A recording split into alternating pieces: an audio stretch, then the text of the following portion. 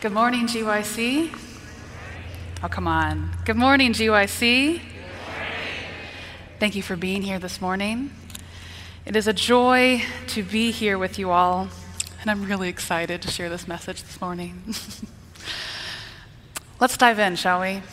So before I ask you to open your Bibles with me, I want to give you a little bit of context. I'm someone who I like to know what to expect. Maybe you're not like that, and if you want a surprise, plug your ears. I'll tell you when you can come back. But I like to know what to expect when I go different places or when I hear different kinds of messages. So I wanted to let you know what we'll be doing together for the next few mornings. But first, some context. So I came to GYC 11 years ago. Here are my slides here for a second. Maybe. All right. I came here to GYC 11 years ago, and that's when I became a Christian, Seventh-day Adventist or otherwise. I grew up in a Seventh-day Adventist home. I grew up with godly parents, and I went to church, but it was something I did because it's what you do, not because it was something that I resonated with or I believed. And it was several months in the making. You know those long decisions where different people talk to you and different people answer your questions. But I was like, yeah, okay, good information, appreciate it. And then I'd go on my way. But at the Sunday charge of that GYC in 2010 in Baltimore, Maryland, I can't even tell you what the appeal was on that Sunday morning. I just remember what my decision was. And my decision was, Jesus, I don't know where you're going to take me, but I surrender to you. I surrender to your love that I can no longer explain away. I surrender to your love that I can no longer ask questions to sideline. And I accept you as my personal Lord and Savior, and wherever you want to go, let's do it. But then going home was really hard. Now, I don't want to bring up going home because, we're all going to go home. And it's like, Callie, we just got here. Relax. We don't need to talk about that yet. But we are going to go home. We're going to go home to our respective churches, our respective communities. And that was really hard for me because I'd had this mountaintop experience with Jesus at GYC. And then I went home, and it wasn't that mountaintop experience. Now, there's nothing wrong with mountaintop experiences. They're all throughout Scripture, and they're good. But sometimes we might think that's the only thing that we should experience, and sometimes our lows afterwards are so low. They're like, man, did I really see Jesus? Did I really have that experience with him? And so the purpose of these morning devotional times, these conversations we're going to have together, is how to have meaningful devotions after GYC. How to have that walk with God when you're not surrounded by other people who harmonize when you sing and who have different Bible verses to share with you, how to have that yourself. Because if I'm being honest with you, out of the last 11 years, I would say a solid 8 of them, my personal time with God, my morning watch, my time of personal Bible study, whatever we want to call it, was a source of peace, but it was also a lot of times a source of anxiety. I'd ask questions like, am I praying long enough? Did I pray for that person I said I was going to pray for probably in the last 3 months? Am I reading the right Bible verse? Because I really should study Daniel and Revelation, but I should also study Psalms. And I've heard Genesis is really good, but you should always read the Gospels, right? But I should also read Paul's letters, and I'm a Seventh-day Adventist, so I should read like the Old Testament, you know? So what am I supposed to do? And oftentimes that got in the way of my personal walk with God.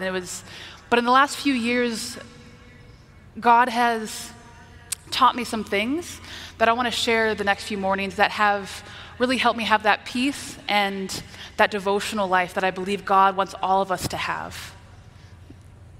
And so, this morning's message is called Exposed.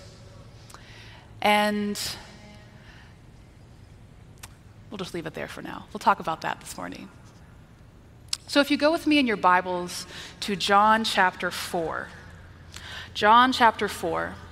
While you're making your way there, this is the story of the woman at the well, one of my favorite stories in all of Scripture. The chapter opens in verse 1 where it says, when the Lord knew that the Pharisees had heard that Jesus made and baptized more disciples than John, though Jesus himself did not baptize but his disciples, he left Judea and departed again to Galilee. So Jesus is somewhere, he's going somewhere else. That's kind of it. But then in verse 4 it says, but he needed to go through Samaria. So Jesus and his disciples are going from Judea to Galilee, and he needs to go through Samaria. This is just a side note, but this meant a lot to me when I learned this, and that is geographically, Jesus didn't have to go through Samaria. Most Jews bypassed it completely.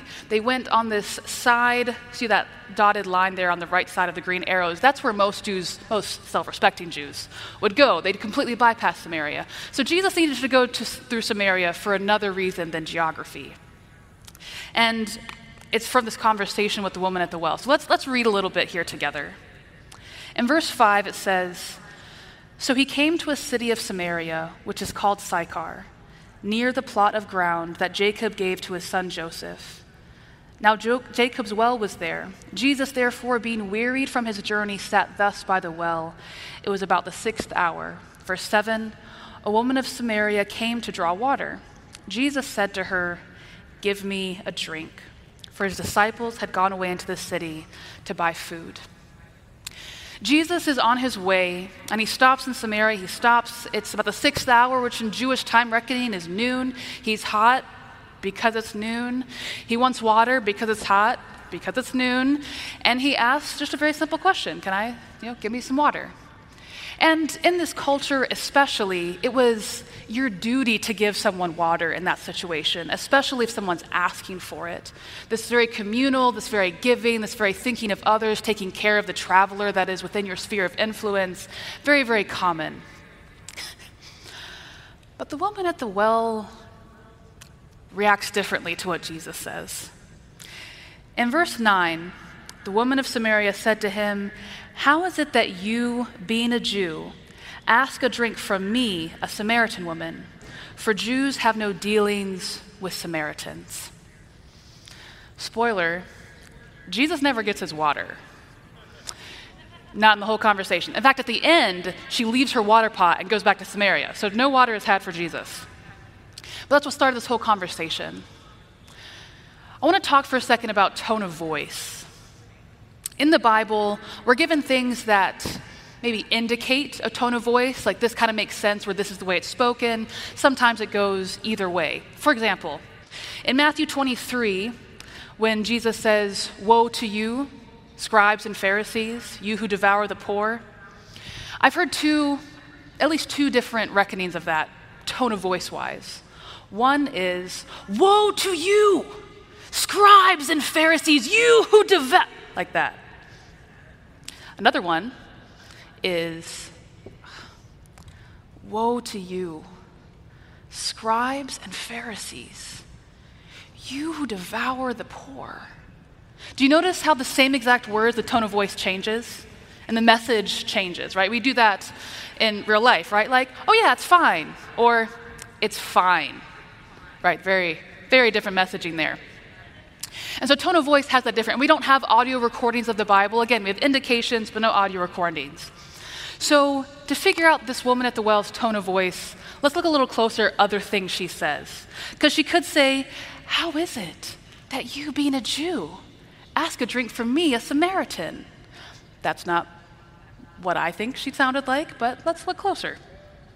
So then Jesus in verse 10, we're going to go a little bit quickly, but we'll come back in shortly. Verse 10, Jesus starts talking about living water. And she responds in verse 11, sir, you have nothing to draw with, and the well is deep. Where then do you get that living water? Are you greater than our father Jacob, who gave us the well and drank from it himself, as well as his sons and his livestock? Verse 15, sir, give me this water, that I may not thirst, nor come here to draw. Verse 19, sir, I perceive that you're a prophet. Our fathers worshipped on this mountain, and you Jews say that in Jerusalem is the place where one ought to worship.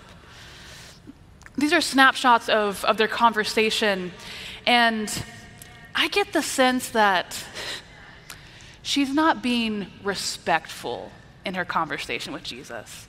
It's kind of hard to respectfully say, are you greater than our father Jacob, who gave us this well?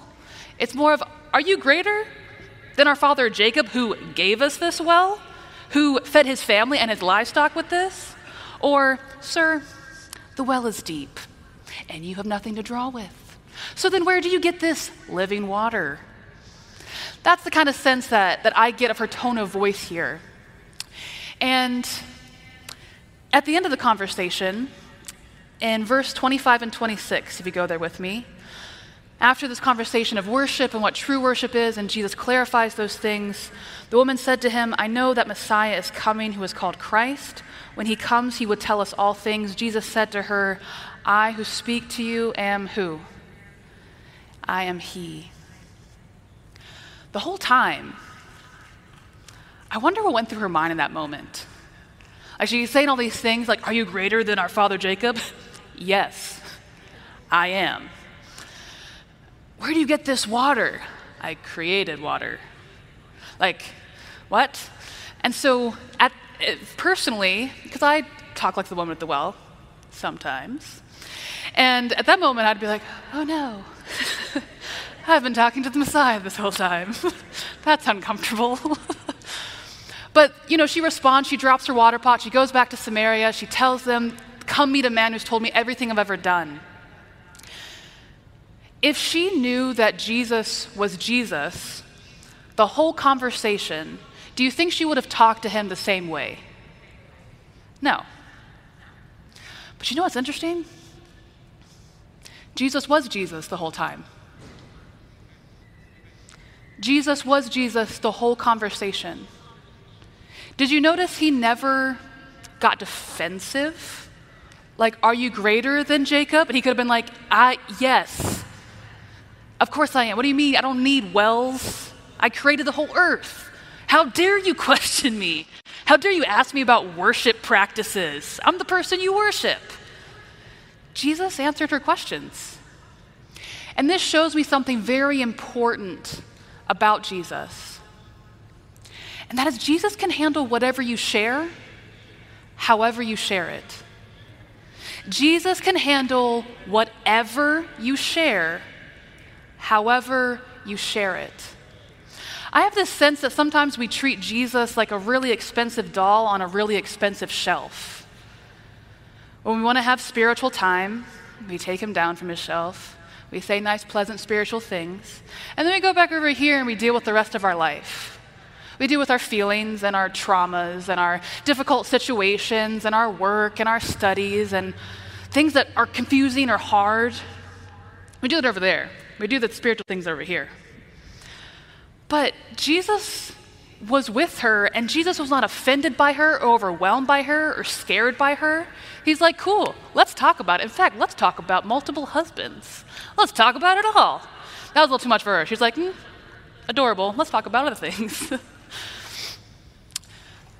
But one of the main things that allows us to have an intimate, real relationship with Christ is we remember we can come to Jesus with our bad attitudes.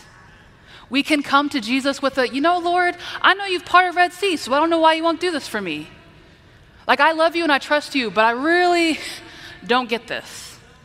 And that allows us to have an intimacy, and it allows us to process, and it allows us to heal.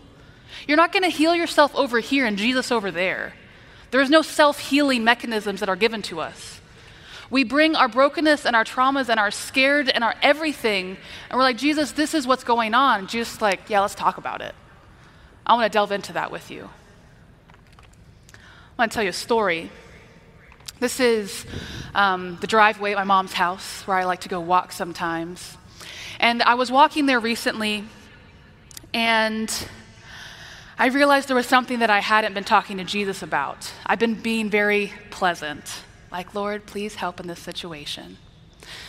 So my husband, David, we've been married 2 years, and he doesn't have his green card yet. He can visit, but he can't stay here, and he has to go back to Kenya. Long-distance dating is terrible. Long-distance marriage, the worst. Do not recommend. Absolutely awful. And, I've been praying for a long time that Jesus would allow us to be together here. And as of this moment, we can't. He's going to go back to Kenya in a few months. And people will say things like, well, there's COVID, and like the embassy had to shut down. I'm like, yeah, I get that, but God parted the Red Sea, so I don't care. I don't care about your logistical constraints. My God stops the sun, so whatever. Like, no, God can do anything. Like, I appreciate that, but no. And I've experienced miracles. I've asked God for money to buy groceries I didn't have, and a stranger came up to me and said, here's $40. God told me to give it to you. So I know who this God is. And I'm like, I've asked for this for months. Why couldn't you give me this? You clearly led me together with this man. You clearly led me back to the U.S. Why are you? I don't like it. And to be honest, I have no idea why. Maybe it's so I can give this analogy at GYC. I don't know. But I don't know why. But something about that honest conversation and just saying the longer version of what I'm saying right now, of Lord, I don't get it, but I trust you. I'm upset, but I trust you. This is what I want, but I trust you. And supernaturally, yes, of course, I still want my husband here, and I'm still sad about him leaving, but I'm not angry or resentful. I'm just like, Jesus is going to do what Jesus is going to do, and I'm along for the ride. But that processing and that healing only came in his presence. It didn't come over there. I didn't heal myself or convince myself, I'm going to trust Jesus. I'm going to trust Jesus. That doesn't work. Instead of saying, Jesus, help me trust you. Jesus, this is how I feel. Jesus, this is what I need. And Jesus, like, let's do it. And that supernatural healing comes in communion with Christ, not in conjuring it up by yourself. If that makes sense, please say amen. Let's continue with our story. In John chapter 4. So Jesus asked for a drink of water. The woman at the well said, no, kind of. Then in verse 10, Jesus answered and said to her, if you knew the gift of God and who it is who says to you, give me a drink, you would have asked him and he would have given you living water. I love the logistics of verse 11. The woman said to him, sir, you have nothing to draw with, and the well is deep. Where then do you get that living water? Verse 12, are you greater than Jacob? Sometimes Jesus tells us things, and we're like, that's a really cool idea. But until you prove to me how you're going to do it, I'm not going to believe you. Jesus, I hear you that you want me to minister to my neighbor, but they're like super ungodly. Like, let's be honest, Jesus, I should have a better project than that. Lord, I hear you that you want me to be this kind of person or go to this kind of school, but let's be honest, that's not going to logistically work.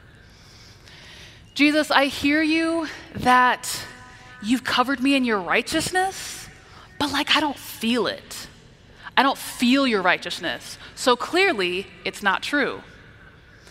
Jesus, I hear you on how you're going to empower me and you're going to fill me with your Holy Spirit and guide me, but I don't really understand the logistics of the supernatural realities, so I'm not going to live like that. Faith is not seeing a 20-step plan. Faith is seeing Jesus. Faith is not seeing, oh, I totally understand how that's going to work. Thanks for sharing that with me. Faith is, I know Jesus, I trust Jesus. The end. And yes, it has implications and expressions in our life, but it's because of who we know, not because of what we know. And so faith is seeing him even when you can't see how. Faith is Mary saying to the angel, let it be according to what you say. This whole overshadowing by the Holy Spirit thing, that is outside, no idea what that means. Let's do it. Great. That is faith. So we may not understand everything that Jesus says, but we understand Jesus' love for us, and we've seen enough that we're like, I see this much, I don't know what's over there, but I'll trust you in the gap. Jesus and the woman kept talking a little bit more.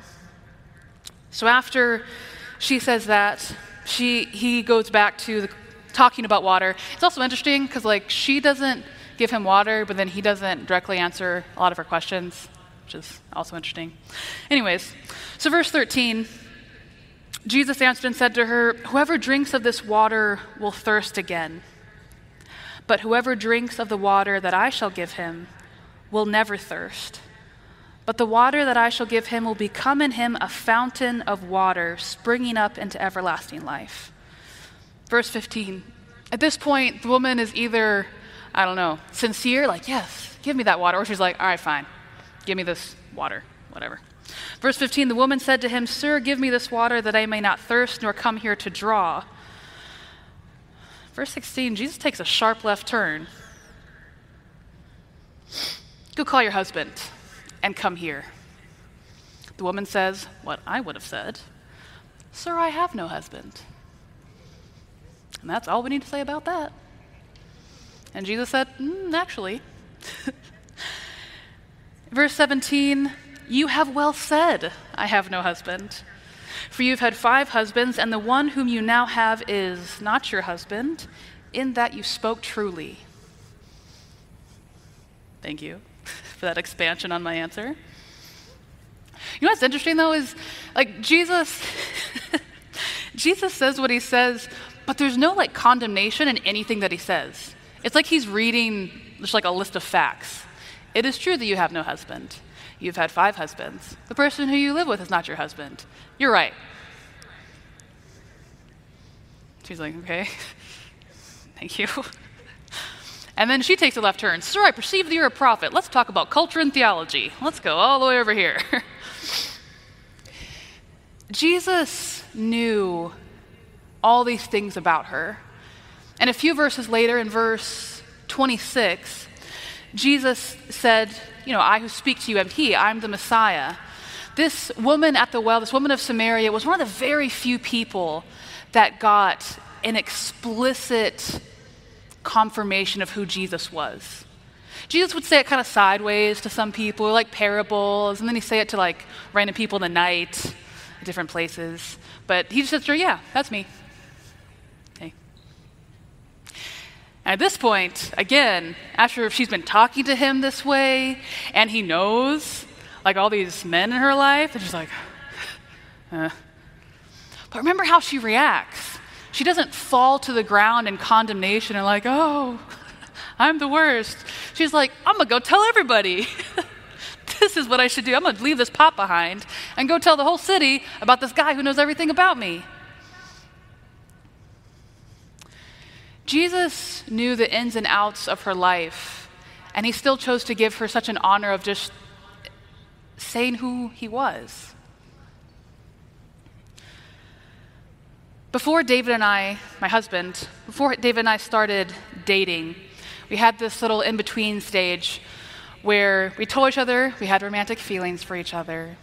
But then before we started dating, we had this in-between time where we wanted to talk to mentors. Are we crazy? Is this a good idea? What do you guys think? And we also wanted to have some difficult conversations. And I can tell you my goals for those conversations were, I knew that if there were certain things I didn't tell David, if he were to say things like, "I really, really like you," or "I love you," and if he didn't know those things, in my head, I would say, "Sure you do, because you don't know this." Or, "That's cute. It's because you don't know that." And so my purpose in those conversations was to get rid of all of those. So if David were to say, "I love you," I'd be like, "Well, he has informed consent on that. He knows what he's saying. He knows." And I believe in a way this is something that Jesus was doing in this conversation of, you don't have to hide. I know why you're here in the middle of the day instead of really early or really late with all the other women. I know why you're here. I know what you've done. I know the details. And I'm still here. I know all of it. You don't even have to say it. You can just say your little short answer. I'll just make it clear to you that I'm aware of all the other details. And I'm still going to sit here and talk to you about true worship. I'm still going to reveal to you myself as the Messiah. After Jesus said what he said about all the husbands, she makes her left turn. And Jesus goes along with it, right? She says, "Sir, perceive that you're a prophet. Our fathers worshipped on this mountain. Let's talk about," it's kind of like someone being like, "Hey, I want to talk to you about this really dark thing in your life." You're like, "Cool, yeah. What's your stance on vaccine mandates? Let's talk about that instead. Let's just take a really sharp left turn and talk about something controversial." I wonder what would have happened if she would have shared more about that in her life with Jesus at that moment. I wonder what would have happened if instead of her bringing up a controversial point, if she would have said, "Yeah, I'm really ashamed, and I feel really judged, and I don't feel like I know what to do anymore, because I'm so far gone, right? Like, this has happened 5 times. That's a lot, and I don't know what to do." I wonder what would have happened if she would have leaned into the painful and the difficult instead of running away from it. And I wonder what would happen for us if we did that too. I wonder what would happen if in our devotional life, in our prayer time, if we came to Jesus and we're like, "Lord, I have a really hard time with my relationship with my mom. She really hurts my feelings a lot. Lord, I have a really hard time with this passage in the Old Testament. Like, I don't get it. Like, yeah, I can accept it by faith, but like, it just makes you look like a jerk. And I don't really know how to reconcile that. Lord, I have these really scary desires that I don't know what to do with. And I feel like if I were to tell somebody, I would be ostracized from everybody that I know, but I don't know how to deal with it. Lord, I don't feel like I have any friends. Like, I have friends, but I don't have friends. And that feels really lonely. Lord, sometimes when I get so angry, I just say the most terrible things. And I know I shouldn't, but like, I don't know how to stop doing that. It just feels like it's a part of me at this point. That's just who I am. But like, I don't want to be that person. And so how do I not be that person? Lord, that thing that happened to me when I was 7, what do I do with that? What even was that? Lord, I've had this habit for 15 years at this point, so clearly it's not going anywhere, but I don't really know what to do with that. Lord, sometimes I don't like hanging out with you. Prayer or Bible study. It's just, I know I should, and like that girl Callie at GYC was like, "This is important," and so like I'm here, but I'm just not really feeling it. These are the kinds of things that we can talk to Jesus about. And that thing that the Holy Spirit is saying to you right now that I didn't say, it includes that too. Whatever it is, we should lean into the difficult and the painful with Jesus. He's not an expensive doll on an expensive shelf. That's not a thing. He's the King of the universe, and he's able to handle anything that we give him. I don't know what the state of your personal devotional life is. Whether you're like, "Yeah, I've been having devotions every day for 8 years. Awesome." Or you're like, "You keep using the word devotional life, I don't really know what that means." Or, "I think I had devotions a month ago, was it?" The purpose of devotions isn't to fulfill a checklist or to do your Christian duty for the day or even to get God to like you, because he already does. One of the purposes of a devotional life is to be exposed in Jesus' presence. And I can't explain to you, I'm a logistics person myself, I can't explain to you why it heals you, I just know it does. I can't tell you why you're like, "Why?" But like, Jesus already knows this. I know, isn't it crazy how just saying it anyways helps? I don't know. But doesn't God already know? He does.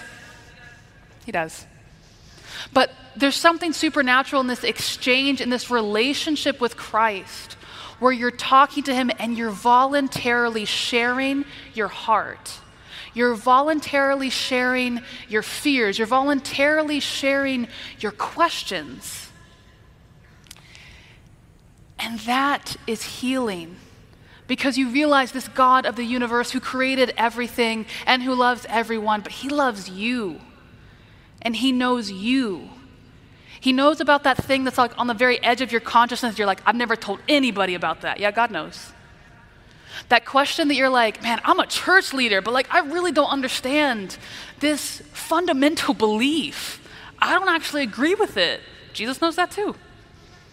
Jesus knows about your questions, your desires, your bad ways of acting when you're angry. Jesus knows. And he still so much wants to commune with you and talk with you at the well of your life. I think it was a blessing to that woman to not know she was talking to Jesus most of the time, because I think that allowed her to be her authentic self. I think that allowed her to ask her questions, make her accusations, and Jesus was like, cool, let's do it. It didn't scare him, and it doesn't scare him now. Your questions, your accusations, they don't scare Jesus. He's just like, I'm happy to talk. Let's talk about it right now. So, to recap the things that we've covered together, being exposed is hard and it's painful, but with Jesus, it is healing 100% of the time. But remember, healing doesn't always feel good, just to be clear. Healing is sometimes painful. You know, like when you have a really hard workout, like especially if you lift weights one day, the next day you feel like you've been hit by a truck. That's good. You're healing. But you still feel like you got hit by a truck. Jesus can handle you share however you share it. Talk to Jesus the way that you talk. Ask the questions that you have. Share the thoughts that you have. Share your fears. Share your accusations. Lord, you said you would do this, but I haven't seen this. Jesus can handle it. If you don't think so, read Job. Jesus can handle it. Faith is seeing him even when you don't see how he can. It's focusing on your relationship with him and not your understanding of the logistical step-by-step of the rest of your life. And lastly, lean into the difficult and the painful with him.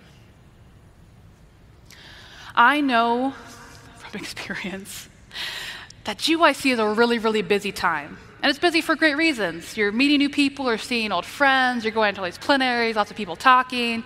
You eat really delicious food, and like there's a lot of great things. Breakout rooms, prayer, all wonderful. But I want to challenge you this GYC to spend time alone with Jesus. I am not going to give you a time limit because there's nothing holy about a time limit. An hour? Great. 5 minutes? Fine. 7 hours? You do you. Spend time alone with Jesus, not to impress anyone or to show off anything, but just to abide with Jesus.